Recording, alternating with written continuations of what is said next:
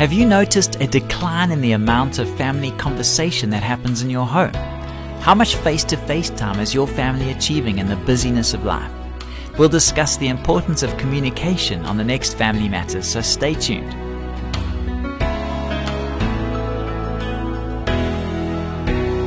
Hi, I'm Graham Schnell for Family Matters, where we offer practical advice from Focus on the Family.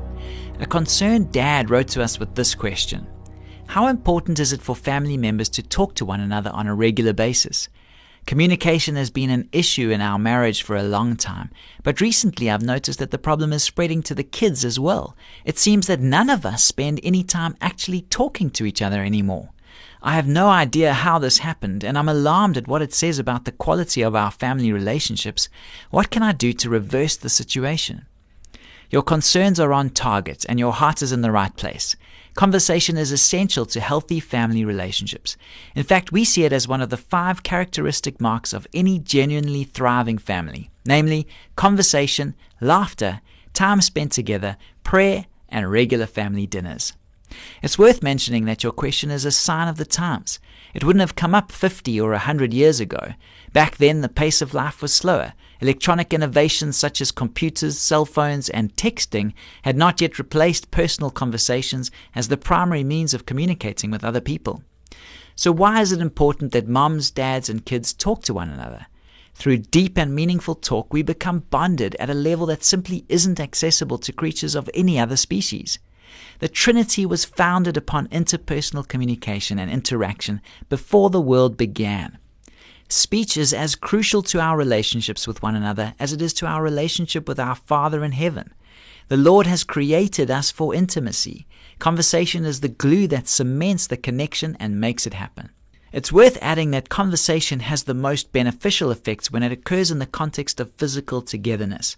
Research has indicated that actual words account for only 7% of interpersonal communication. The rest is conveyed through body language, the face, the eyes, and the tone of voice. This means that becoming dependent upon electronic communication devices, we've lost about 93% of our ability to connect with one another in a significant way. Thus, the importance of being together as a family and speaking face to face. To put it in more practical terms, family conversation is important because it promotes and bolsters a sense of family identity. It creates an environment of love, acceptance, and belonging. This is important for every member of the household, of course, but it's particularly crucial to the mental and emotional health and development of growing children. Kids need to belong. They want to be part of a group, a team. We should add that the lack of this kind of family identity is one of the key reasons for the growing problems of youth gangs, addictions, pornography, and many of the other social plagues we face in contemporary culture. If young people can't find a sense of belonging with mom, dad, and siblings, they'll look for it elsewhere. As you've discovered, the catch in all of this is that quality family interaction doesn't happen automatically. This is especially true in our busy, hectic, electronically distracted, two-income family culture.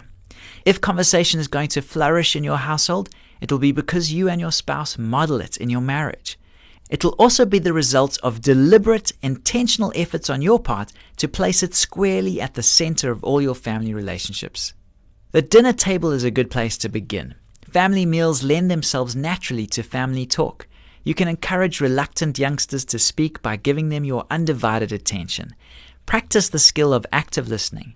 Make a priority of initiating conversation with each child.